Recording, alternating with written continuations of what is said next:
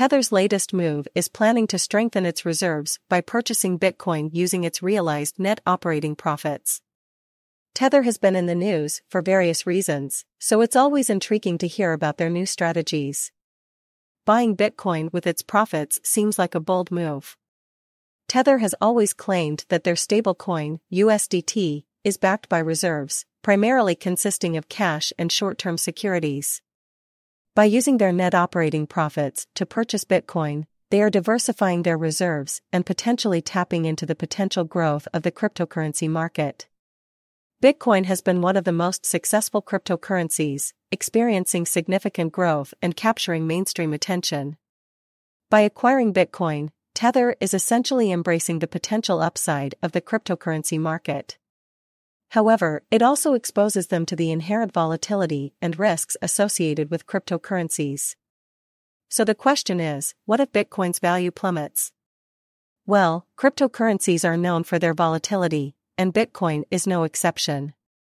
Its value can fluctuate dramatically, sometimes within a short period. Tether will need to be cautious and manage its risks effectively.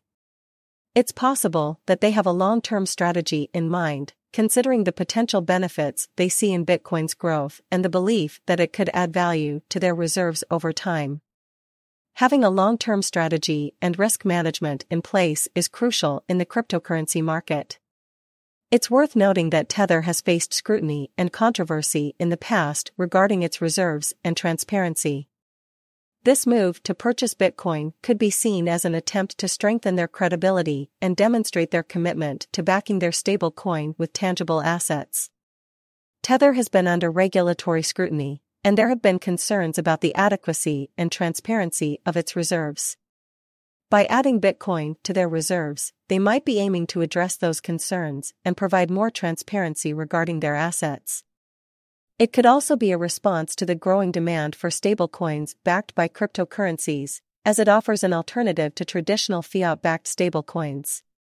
The demand for stablecoins backed by cryptocurrencies has been increasing, and Tether's move could be seen as a strategic response to that demand.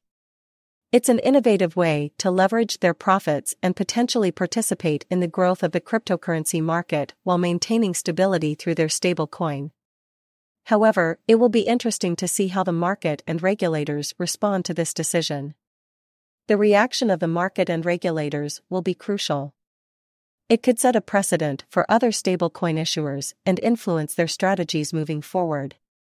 If Tether's move proves successful and helps to strengthen their reserves, we might see other stablecoin issuers considering similar approaches to diversify their assets and build confidence among their users and regulators.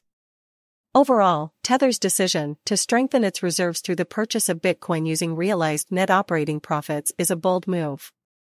It introduces a new dimension to their asset backing strategy and demonstrates their confidence in the potential of cryptocurrencies. However, it also comes with inherent risks and uncertainties, which Tether will need to navigate carefully to maintain stability and trust in their stablecoin. It will be fascinating to observe how this strategy plays out for Tether and its impact on the wider cryptocurrency market.